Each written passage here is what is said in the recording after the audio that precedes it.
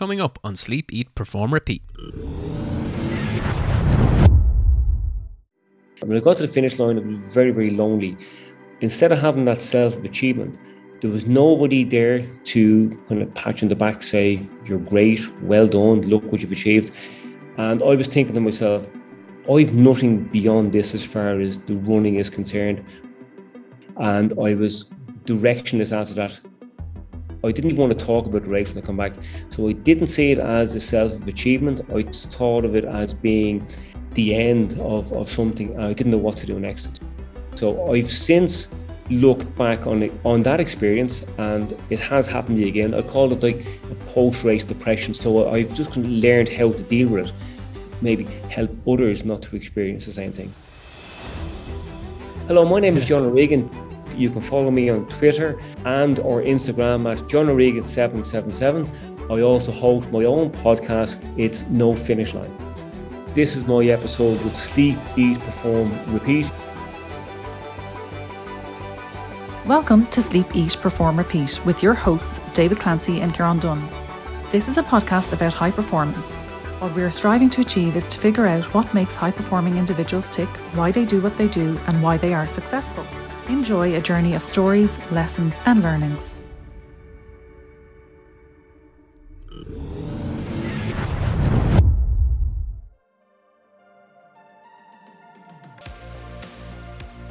Today we spoke with John O'Regan, international ultra runner, martial artist and running coach.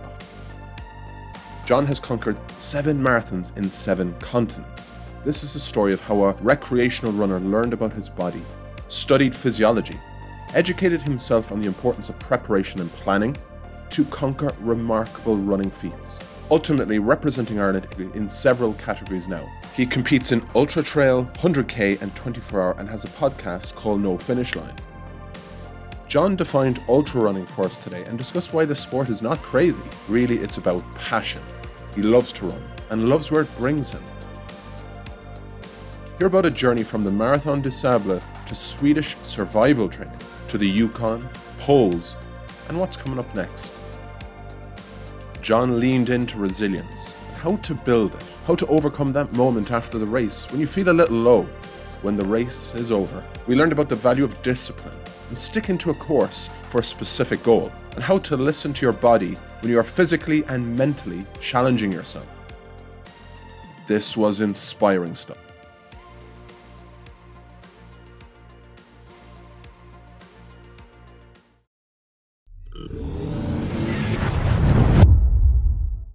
John O'Regan, thanks a million for coming on with us today. We were just chatting for 1 minute before the call, and I was just saying to Karen, I said, what John does is crazy. And we said it to you, and you were going to go, and I said, hold that until we're live. So we're looking at what you're doing, what you've done, and say that is crazy. But you say it's not. No, it's not crazy. I see it as being my sport, and it's what I have a passion for. And I think the people who would class it as being crazy who are involved in it might be doing it for the wrong reasons. They're doing it as something to talk about rather than something that they have that passion for. If you look at somebody doing maybe a sport like skeleton or skydiving, mountaineering, they don't see it as crazy. It's what they do, and they're doing it for the reason that they enjoy it. It's what fires them up. It's what gets them out of bed in the morning. That's their passion. It's not just to say, look at me doing these crazy distances or these crazy races. They're not crazy. When did you first discover that energy came from these events and that sport? Well, I didn't come from a very sporty background. I was somebody who was a bit gammy when playing football. I just wasn't coordinated. I got involved in martial arts, and that being individual rather than team sport, I started to excel in that because there was nobody else depending on me. It was me doing something for me. And I was very much into the outdoors. I spent a lot of time hill walking, fishing. And I read about a race called the Marathon des Sables in the Sahara Desert, 250 kilometers in the Sahara Desert. And before I'd actually read about it, I'd seen it on Eurosport. And it was something you look at as entertainment, same way as you watch Formula One racing. But I read this book, and there was a chapter in the book about the Marathon des Sables. And it made it sound as something that anybody could do. And I just thought to myself, well, maybe maybe my adventurous side and the fact that I'm kind of into the outdoors, I'd like exploring and seeing new places. This could be something that I would like to do. I wasn't a runner at the time. I said I was still involved in martial arts and rock climbing, mountaineering. And I then set my sights on trying to do this race, which would involve some running. And that's really what started me running, was just reading about that race. Apart from that, I had no interest in it. And then building into that, what was the feeling after the first race? What was it that came over you? Was it exhaustion, or was it, Jesus, I really feel a sense of accomplishment with that? Well, because I wasn't a runner, I had to train from scratch. So I bought a book on run training. There was a run planned in it. I followed the plan. I did the Dublin Marathon in 2001. So it was April 2001 I read this about the marathon they said. Did the race, and then I set my sights on doing it. So I gave myself a little over a year. Now, when I started training for it, I was educating myself at the time. I was trying to learn as much as I possibly could about the sport, about the environment I was going into. I got in touch with athletes who had completed the race, who I found weren't very informative, because when you're successful at something, you don't always do an analysis to see what went right. You just coast on to the next thing. You take the praise and the backslapping for having done it. But if you do something wrong, you start to think, I should have done this, I should have done that. And you have all these shoulda, coulda, wouldas that you can put forward to the next one. So I got in touch with people who were unsuccessful, and I asked them, what would you do differently? And that's how I started to educate myself on how to go forward. I was learning from the mistakes of others. So I spent 2 years training. I signed up for a course in Trinity College, which is a basic course on sports science. I started learning a bit about the physiology, and trained and went to the race, right at the start line, after a bit overwhelmed thinking what was ahead of me. And then 7 days later, I got to the finish line. And when I got to the finish line, it was very, very lonely. Instead of having that self-achievement, there was nobody there to kind of pat you on the back, say, you're great, well done, look what you've achieved. And I was thinking to myself, I've nothing beyond this as far as the running is concerned. I spent 2 years, everything was focused on this, everything. I planned ahead, I was analysing what I had done, I was constantly changing my training. I didn't do anything that wasn't going to add to my chances of success in completing this race.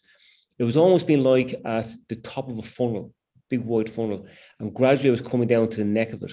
And like neck of it, the funnel was the start line, and I got down to the bottom, that was the finish line, and then I was just in the void, and I was directionless after that. I didn't even want to talk about the race when I come back. So I didn't see it as a self-achievement. I thought of it as being just the end of something. I didn't know what to do next. I didn't even want to talk about it. So I've since looked back on that experience, and it has happened to me again. I call it like a post-race depression. So I've just kind of learned how to deal with it and maybe help others not to experience the same thing. So no sense of achievement. It was a lonely place at the end of it. And you've mentioned the word passion, especially with that little preamble about people maybe doing skeleton and so forth, about a sport that is just a sport you love. It's a sport you want to do. And here you are over that 2-year journey, and then that point in time when not quite, I suppose, the moment we thought it would be. How much of that process did you enjoy? Because here we are looking at somebody who went off and studied physiology, who put the preparation in, who's committed, who's consistent with training. Where does the enjoyment come into that? I enjoyed the planning and the process of training and seeing what was happening, seeing the results of the planning and the training leading to success along the way. And it was almost like the race was the exam. And I proved to myself that everything I did was right. I got it right. I finished that race without any blisters. I was one of the few people who had no problems with their feet. So I achieved success with that way at the end of it, that I completed the distance from being a non-runner. But because running wasn't my sport, when I got to the finish line, I just didn't know what to do next as far as the running was concerned. So I went back training in martial arts and doing the other stuff I was doing. So when you get to that void, and I think probably a lot of people listening can maybe relate to it, we see it a little bit, especially in elite sports with the Olympics, when there's a talk of depression after achievement with medal winners, and they hit that high, and then it's exactly as you mentioned, sort of a void feeling. What are your key lessons that you give to people for how to embrace that and maybe overcome that challenge? Well, as you mentioned with Olympians and elite athletes, they've started from an early age and they're picked out as being high achievers. They're not trained to do anything else. All they know is their sport. And there's so many people like them. And there's a fine line between success and failure. And nobody wants to know you when you're not doing well in those kind of sports. You're not in the spotlight. So they don't know what to do next. So they don't have any other skills that are transferable. So you really have to be planning ahead. Before I got involved in running, martial arts was my sport, and I would have done quite well in that. But then with the running, things changed. I got an invite. Well, I found out about a race that was happening at the North Pole, and Mark Pollock, who you might be familiar with. After I come back from the Sahara Desert, a friend introduced Mark to me as Mark was training for a race in the Gobi Desert, similar to the one that I had done. And because I was now the local expert, because there wasn't really too many people who had done the Marathon des Sables back in the early 2000s. So I gave Mark a bit of advice on training, and he did a race with his friend Nick Wolf. And after he came back, we became friends. We did a bit of training. We were training in the Phoenix Park one day, and I told him about a race I'd heard about that was going to happen at the North Pole. And we decided we were going to do that race. So we did the race at the North Pole. And then I thought to myself, very few people have been here, and the running has got me there. So that's when I started to kind of think a bit more about running as being something I was going to do. Now, if I was to step back a little bit as well, I'd also done, with the outdoors, I trained in survival techniques. If you're familiar with Ray Mears, if you're on TV, I would have known him back in the 80s. I've been back and forth to him a few times. I trained in Arctic survival up in Swedish Lapland. I was fortunate enough at the time to be at the same place where the Swedish Army do their survival training. And I was with the head of survival training for the Swedish Army. So I got to spend 2 weeks up there living off the land you had to build your own shelters, you had to fish, hunt, make forage, make your own snowshoes. And that to me was what I liked, was the adventure. Then I heard about a race in the Yukon, which is just between northern Canada, just before you get to Alaska. And the race was along the Yukon River, headed from Whitehorse, the capital of Yukon, towards Braeburn, 100 miles away. So that race again was self-sufficient, similar to the Marathon des Sables. And I just thought that might be an opportunity to use my Arctic survival skills along with my ability to cover a long distance, like in the Marathon des Sables. Took part in that race. That went very, very well. I said I'd also done the North Pole Marathon. And then I just thought to myself, maybe, there seems to be a lot of these type races going on, different parts of the world. And I was then trying to decide on what I would do next. And I started to look at races in extreme environments. And that was kind of giving me a reason to travel somewhere. And then I got more into the running. So I wanted to complete I set myself a goal then of running an extreme marathon on each of the 7 continents. And I decided I was going to try and do it in less than 7 years. And that's what then got me over this feeling of post-race depression. I always knew what I was going to do next. But something else I didn't do, I didn't use one of these future races as a safety net for when things were going tough during an event, that I could say, well, I'll save myself. I won't endure, I won't persevere and suffer during this race because I have something else to do. So I'll just take it easy, or I'll drop out and I'll go and I'll just save myself for the next race. I always look beyond the finish line of the race, but when I was in the race, the finish line was the only thing I thought of. Nothing else mattered. The preparation's jumping out to me here, and that story about how going to the Yukon, but what's jumping out here is the Swedish survival training, and you're just passing it off as if it's not too a big deal. Do you have a memory or a story you'd like to share with us about that? Because maybe it's the snowshoes. What is it? Well, the head of the Swedish Army Survival School, his name was Lars Falt, and he, big man, and we were in it's called a lavu, it's like a wigwam, a Swedish tent, and we were sitting that of an evening. We were meant to be spending the night there, so it might have been 1-2 o'clock in the morning. It doesn't get totally dark. It would be dark enough so you wouldn't you'd still be able to see by moonlight. You wouldn't need a head torch. And when we were inside at 2 o'clock in the morning, he said, if you want to experience Arctic survival, you would leave the warmth of this tent now and you go out and you would build a shelter. This is a time when you have a choice. It's easy to do something when you've no other option, when your back's to the wall. Easy to do something, but when you have a choice, that's when it becomes difficult, and that's when you kind of build resilience and your kind of strength of character. So I left the tent and I went out and I dug a trench in the ground called a snow grave, and it might have taken me an hour or so. And I when I finished that, I went off for a bit of a walk, lovely clear night, and I met him down by the lake. He was sitting on a fallen tree, but he spotted me and he shouted over, Irishman. And I went over to him and he took a bottle of Jameson whiskey out of his inside pocket, and the two of us sat by the lake and we were drinking Jameson whiskey before I went back to my hole in the ground, got into my sleeping bag, which was on a deer skin, lay down on some fallen branches, and I forgot to put my boots inside my sleeping bag, and they were frozen solid the next morning. So I have a photograph of that. I can send it on to you. Holy God. Show us now. Not many people have that memory to use. You mentioned resilience, and you mentioned something that's very interesting, because when we think of people who are resilient, we often think of them in adverse times when they have no other choice, where only one thing is to overcome. And then when they do, we say they're resilient. But it's very interesting you mentioned that when you have a choice to avoid adversity, sometimes by choosing to go through it is when you truly build it. Can you elaborate on that a bit?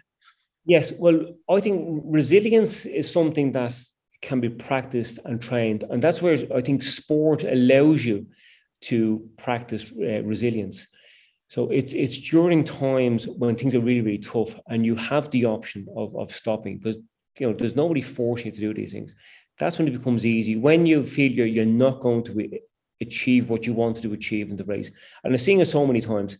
And I've had some really, really bad races. One in particular I can remember was the 100-kilometer World Championships over in Italy. And we were on a 10-kilometer loop. You had to do 10 times. And there would have been a water station, your own crew at a water station at 5K mark, and then the start or 10K mark. So I missed my water at one of the stops. And that had a knock-on effect because of the heat.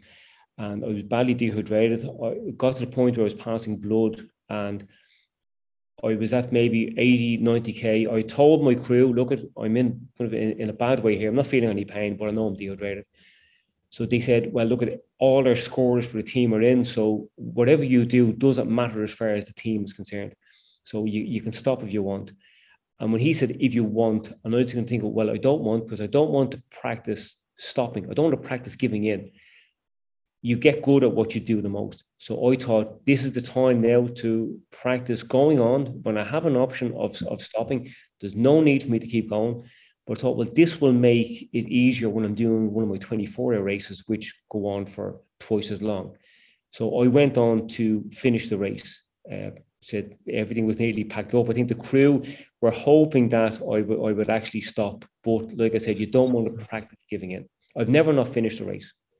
The running's brought you to some amazing places. We're only getting a semblance of it now. Marathon des Sables, the Pole, Yukon, Sweden, Italy, and there's so much more to the story. But what else does running do for you? Well, to me, the running would bring me to these amazing places. That's first and foremost. When I finished the last of my 7 continents, which was Australia in 2009, so within the 7 years. So over that 7 years, I've done the most northern, the most southern, the one with the highest altitude, the one with the lowest elevation. I did the hottest, the coldest. I did the most extreme ones as such on the planet at the time. Now, I'm not saying they're the toughest. They were, you decide on what's tough, not what the race director is telling you. But they were all, had some kind of a different angle to them. Then at 2009, I was in that same boat again. I was at the finish of the 7 continents. What do we do next? So I thought to myself, well, I'm after visiting Machu Picchu, which wasn't one of the 7 wonders at the time. And I also got to visit Petra. Well, I did a race to finish the Dead Sea through the Syrian African Rift Valley. So they thought, well, there's 2 of the 7 wonders. So I set my side on maybe running all the 7 wonders of the world. So that was the next plan. But I got talking to somebody after I came back from Australia, and they named Ian Keat, another Irish ultra runner, and he suggested that I should try a 24-hour race. And I asked what would, because of some of the races had me on my feet for 24 hours or longer. So I asked what would be a good distance to cover in 24 hours. And he said, well, 220 kilometers would be an above average result. That would be a good standard. So I set myself, this was August, and then September, I went to London, came up with a plan to get me 220 kilometers. And I ran 220 kilometers and 21 meters, which I then found out was the best Irish debut at that distance. Now, I did exactly what I had planned to do, and that's it. I kind of set my plan, and I followed it to a T. I probably could have done more, but if I tried to do more, I might have ended up doing less. That's the way I go. So I just stuck with the plan. And I was then selected to run for Ireland because it also happened to be the international B standard, which had me eligible for selection to run for Ireland. So that was 2009. And since then, I went on to represent Ireland in 24 hours, 100 kilometers, and ultra trail. And then the World Masters 100K. So I've represented Ireland, I suppose, at least 10 times at those. So I moved from being somebody just going for the adventure to then becoming competitive. So it changed. My focus changed. I became a competitor. I didn't know that I was good enough to be the competitor, because I was just following and enjoying the process and doing what I like doing. So I was never forcing what was happening. I was always doing what I needed to do to achieve success. So there was no stone left unturned. I put a lot of work and effort into the preparation. And I think I mentioned martial arts. I think it's partly because I come from a martial arts background. If you were to go to your local GA team, you can volunteer as a coach. You can go to your running club and volunteer as a coach. You can't do that with martial arts. You're taught to teach. In martial arts, senior grade is an instructor. If you want to become a black belt, you have to be able to pass the skills on. That's what it is. You become an instructor. So you have to pay attention to detail. You have to learn how to pass it on. And if you want to be able to pass knowledge on, you have to have a better understanding of it yourself. Knowing the name of something is not just good enough. You have to be in depth with it. And I think that's what has helped me move forward. I've no natural talent, but my ability to plan and prepare and to, I suppose, not have notions about myself or what I'm doing. You always have to stay grounded. I was going into that exactly, because when you become a recreation athlete, recreation jogger, into an ultra endurance athlete for Ireland and representing the country, things must change in your psyche and your ego slightly. How do you keep grounded and not get carried away with that new status for yourself? Yeah, it is difficult. But I learned that big lesson when I come back from the Marathon des Sables back in 2003. As I mentioned, I was becoming the local expert. And for a while, I was starting to enjoy that. And you can live off it, living off the past. But living off the past doesn't help you with the future. And when I went for my first run with Mark Pollock, I realized I was not that runner that people were telling me I was. And I found that I was letting my guard down. When you let your guard down, if you're in a combat sport and let your guard down, that's when you're going to be humbled. So I then decided I'm never, ever going to let that happen again. The thing about fitness is you can't just hold on to it. As you said, it's use it or lose it. The human body has to be in motion. If it's one of those things that with a machine, you keep using it, it'll break down, but the human body has to be used. You have to continuously work on fitness. Finishing a race doesn't give you a free pass to a future of health and fitness or future success. You're only as good as what you're going to do, not what you have done. Say we're coming into your dojo this evening, okay? But not a martial arts dojo, your running preparation dojo, and you're trying to get us ready to represent the country. Where would you start with us? What are those first few weeks? What would you be looking for from Kieran and myself to gauge where we'd be in terms of our capacity to be a runner? You have a lot to do, by the way. For him, not for me too. I also have through the martial arts, I have a background in security as well. So I profile you. I'd have a look at you the way you're dressed, and you can tell a lot by maybe the footwear and the clothing somebody is wearing, whether they are athletic or if they are just someone who is trendy. And I would ask you for some recent performance indicators just to get an idea. I wouldn't make any assumptions. And I wouldn't want to, I suppose, be condescending. So I would let you maybe demonstrate in a way without doing too much. If I had you running on the track, I'd be talking to you as you go. I might ask you a question, and I could tell by your rate of breathing how quickly you answer me, whether you're trying to impress me or whether I'm holding you back. So I can tell a lot by that. I look at you as I'm watching you warming up. I would do a movement screening. Look how your legs are moving, and you can pick it up very, very quickly, because when somebody starts to move, you kind of get an idea of what their sports are. Very easy to pick out a footballer with the way one of their legs mightn't lift as high as the other, might be trailing a bit. If you were a hurler, you might see the way one arm moves relative to the other arm. So there's little things I could kind of pick up, but I would get you to do less. I always would err on the side of caution, and I would also ask you what your goals are, what you're planning on doing, because it's about the athlete, not about the coach.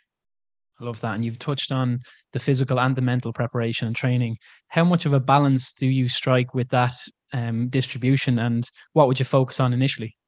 Well, there's an overemphasis now on the mental side of things. And I think because it's a lack of understanding. So people talk about how mentally strong they are.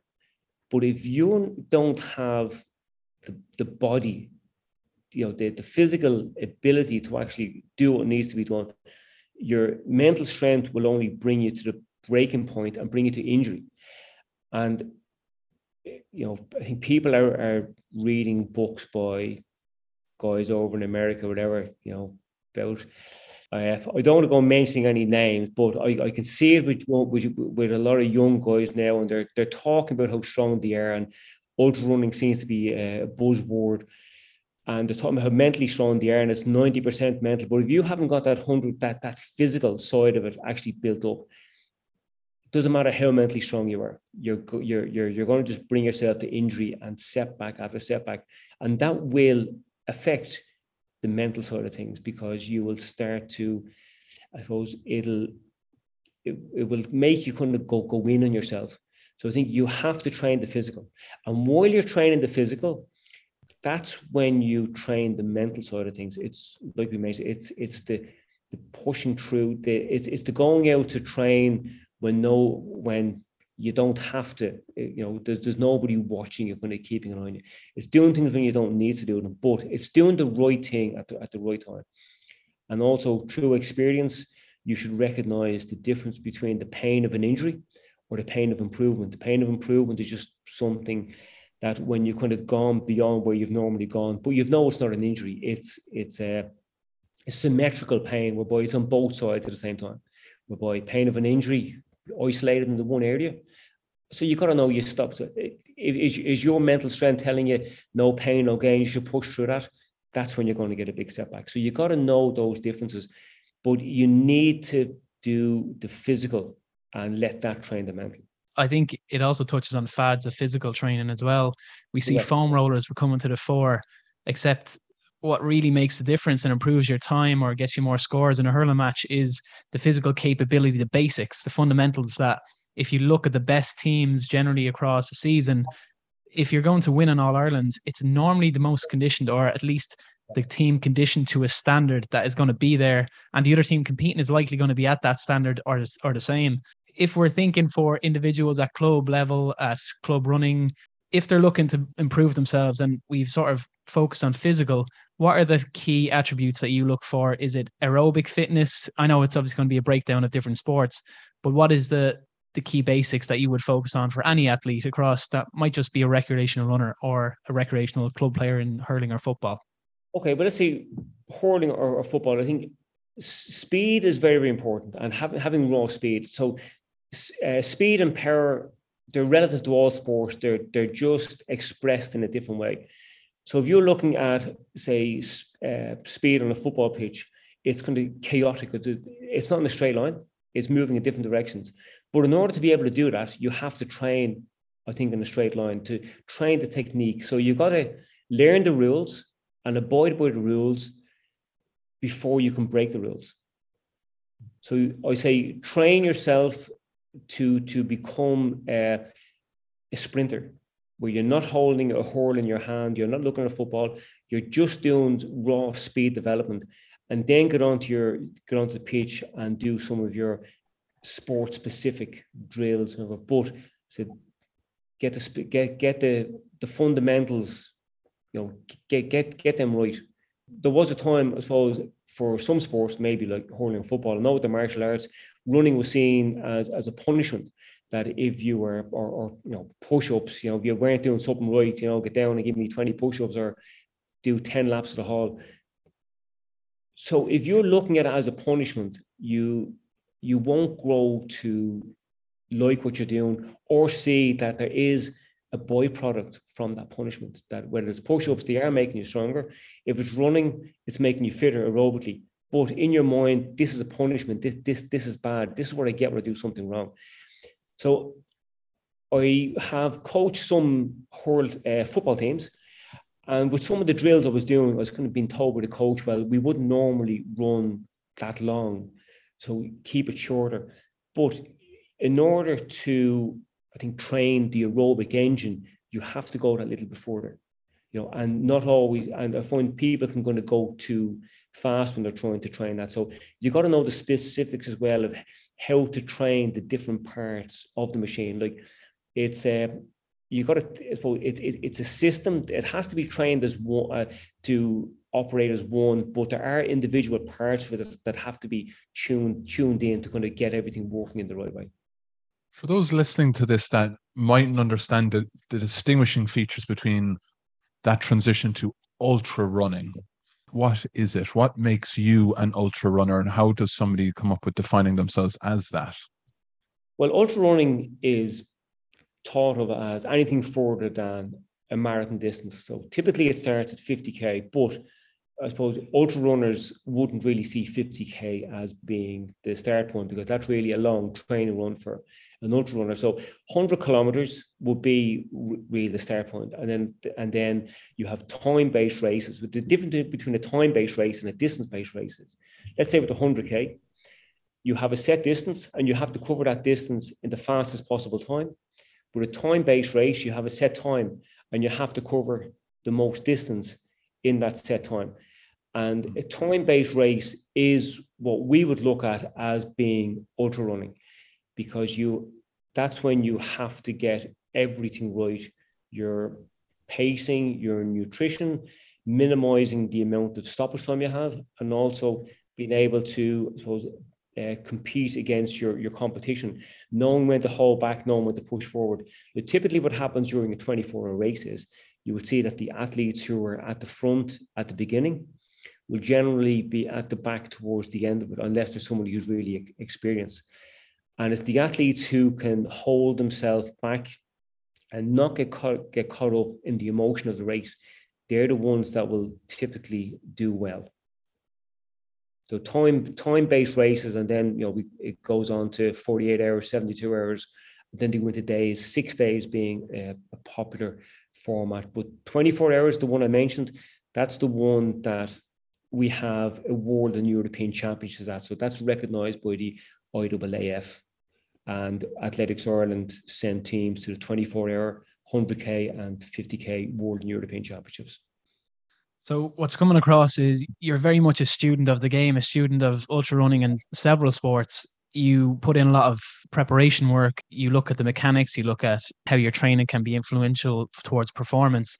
And a story about that is just in GAA, Shane Walsh, who plays for Galway, who would have been very prominent this year in the championship, he would have studied solo and techniques of past players like Tomás O'Shea. So he adopted his solo and it ultimately improved performance. That was an innovation for Shane.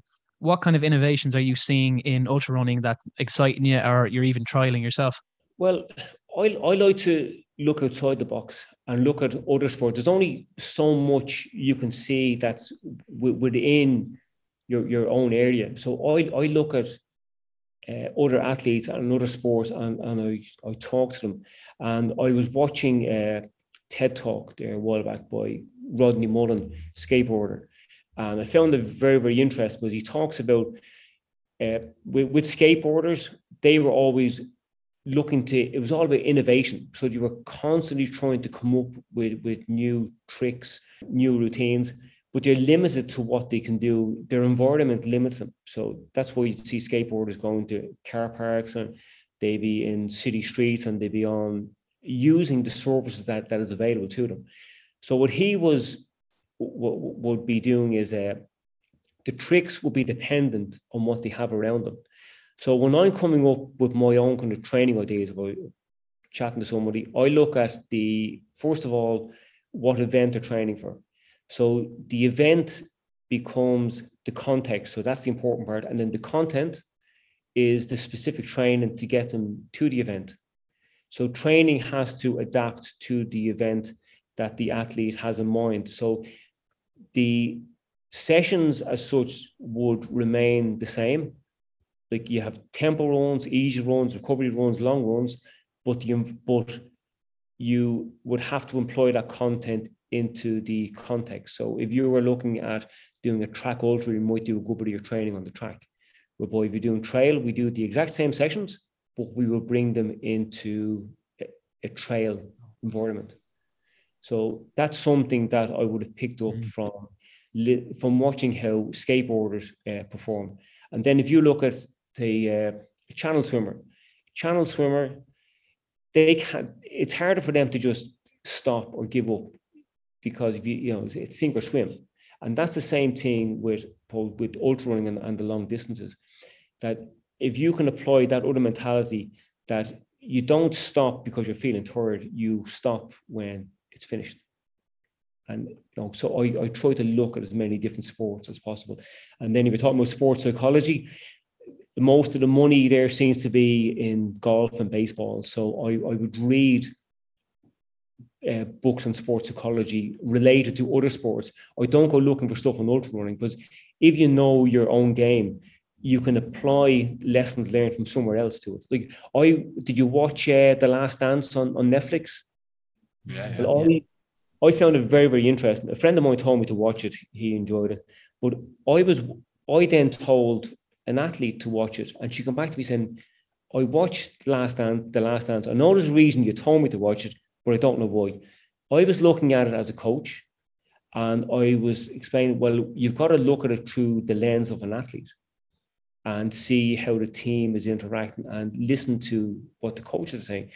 So she went back and watched it again, and then it wasn't just something that was entertainment. It was something that was educational and informative.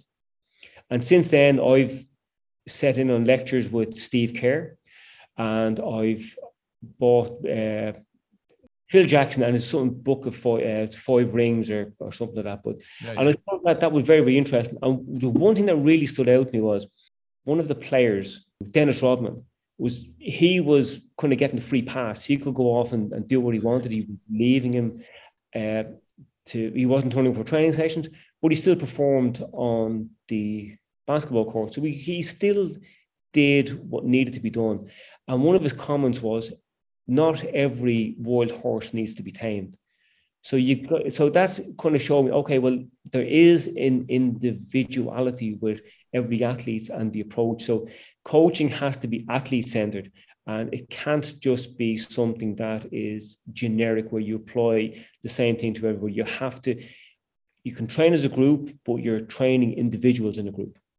Highly recommend you check out his other book, Sacred Hoops, which came out before it. Phil, Zen Master. John, so much in this. We're kind of written down an awful lot. What's coming up? What's exciting you? What's the next big goal on the horizon? Because you're a man of aligning with the goal. Next, what month? July, August, I will be over in Berlin with some athletes taking part in the 100-kilometer World Championships. Then September, I'm in Italy with a team taking part in the 24-hour European Championships. That's September. Then October, I'm doing a 250-kilometer race in the Sahara Desert with a visually impaired athlete, Sinead Kane. I come back from the Sahara Desert, I think of a week. I'll come back into work for a couple of days because I don't have enough holidays. And then I fly to the Copper Canyon in Mexico. And I'm taking part in a 250-kilometer race in the Copper Canyon with the Tarahumara Indians, who some people might be familiar with from a book that came out in, I think it was the 90s, called Born to Run, which kind of kickstarted this whole barefoot running craze. So that's my next two, and don't think of anything else after that. I think that's enough. Yeah, plenty there. Yeah, good to see you're still getting exposure to them new places and environments, and maybe the same places for you. Yeah, based in the Sahara Desert wasn't something that was planned. I'd already signed up for the one in Morocco, and I was just asked to do the one in the Sahara, and I was just going to think, well, okay, well, I was planning on being competitive in Mexico, but the thought of actually getting into the desert again says, no, I'll just take a step back and I'll look at completing the two races and just enjoying the experience and helping to get a bit of my fitness back. There back in 2017, I think, I did a marathon on each of the 7 continents within 7 days with Sinead. Originally, I did the 7 continents in just under 7 years. And then I got to experience it in 6 days, 9 hours. So it was nice being able to make that comparison. So you've given us an awful lot, plenty of insight so far. And we've one more question for you. And from your experiences, you certainly are a person we want to ask. What does high performance mean to you, John? Now, that's a tough question, because high performance means a lot. It means different things to different people. And people kind of think high performance means having access to very fancy gym, having access to a track, having everything you need, having a team of physios and backroom staff all there to help you out. But I think high performance is the application of you being 100% in what you do, paying attention to detail, not looking at what somebody else is doing and believing, well, if I had this, if I had that. You got to be there 100%. And you've got to put the work in with regard, not just to training, but actually learning as much as possible about the sport that you're involved in. And when I was training for some of my races, if I didn't believe that something was going to work, or if I tried it out and I wasn't getting the results, I didn't do it anymore. This is like the way of the warrior, the samurai. If something didn't work on the battlefield, it was abandoned. They went on to do something else. They were always evolving, always improving. So to me, high performance is just using what you have when you have, not looking for excuses. You kind of results and excuse at the same time, but always look at, I suppose, getting better.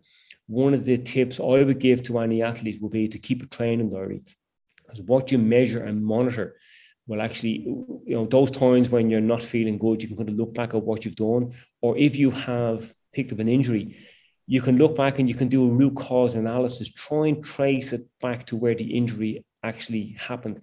And sometimes you can't find that overtraining is something that affects athletes, and keeping a diary can help that. You can be overtrained by not doing enough. You can be overtrained by doing too much. But I think for the most part, people get overtrained by not doing enough training. They just try to do all hard stuff, and they leave out the easy bits. But if you leave out the easy bits, are the kind of the stepping stones, they're the glue that joins the hard stuff together. You have to do the easy work in order to do the hard work.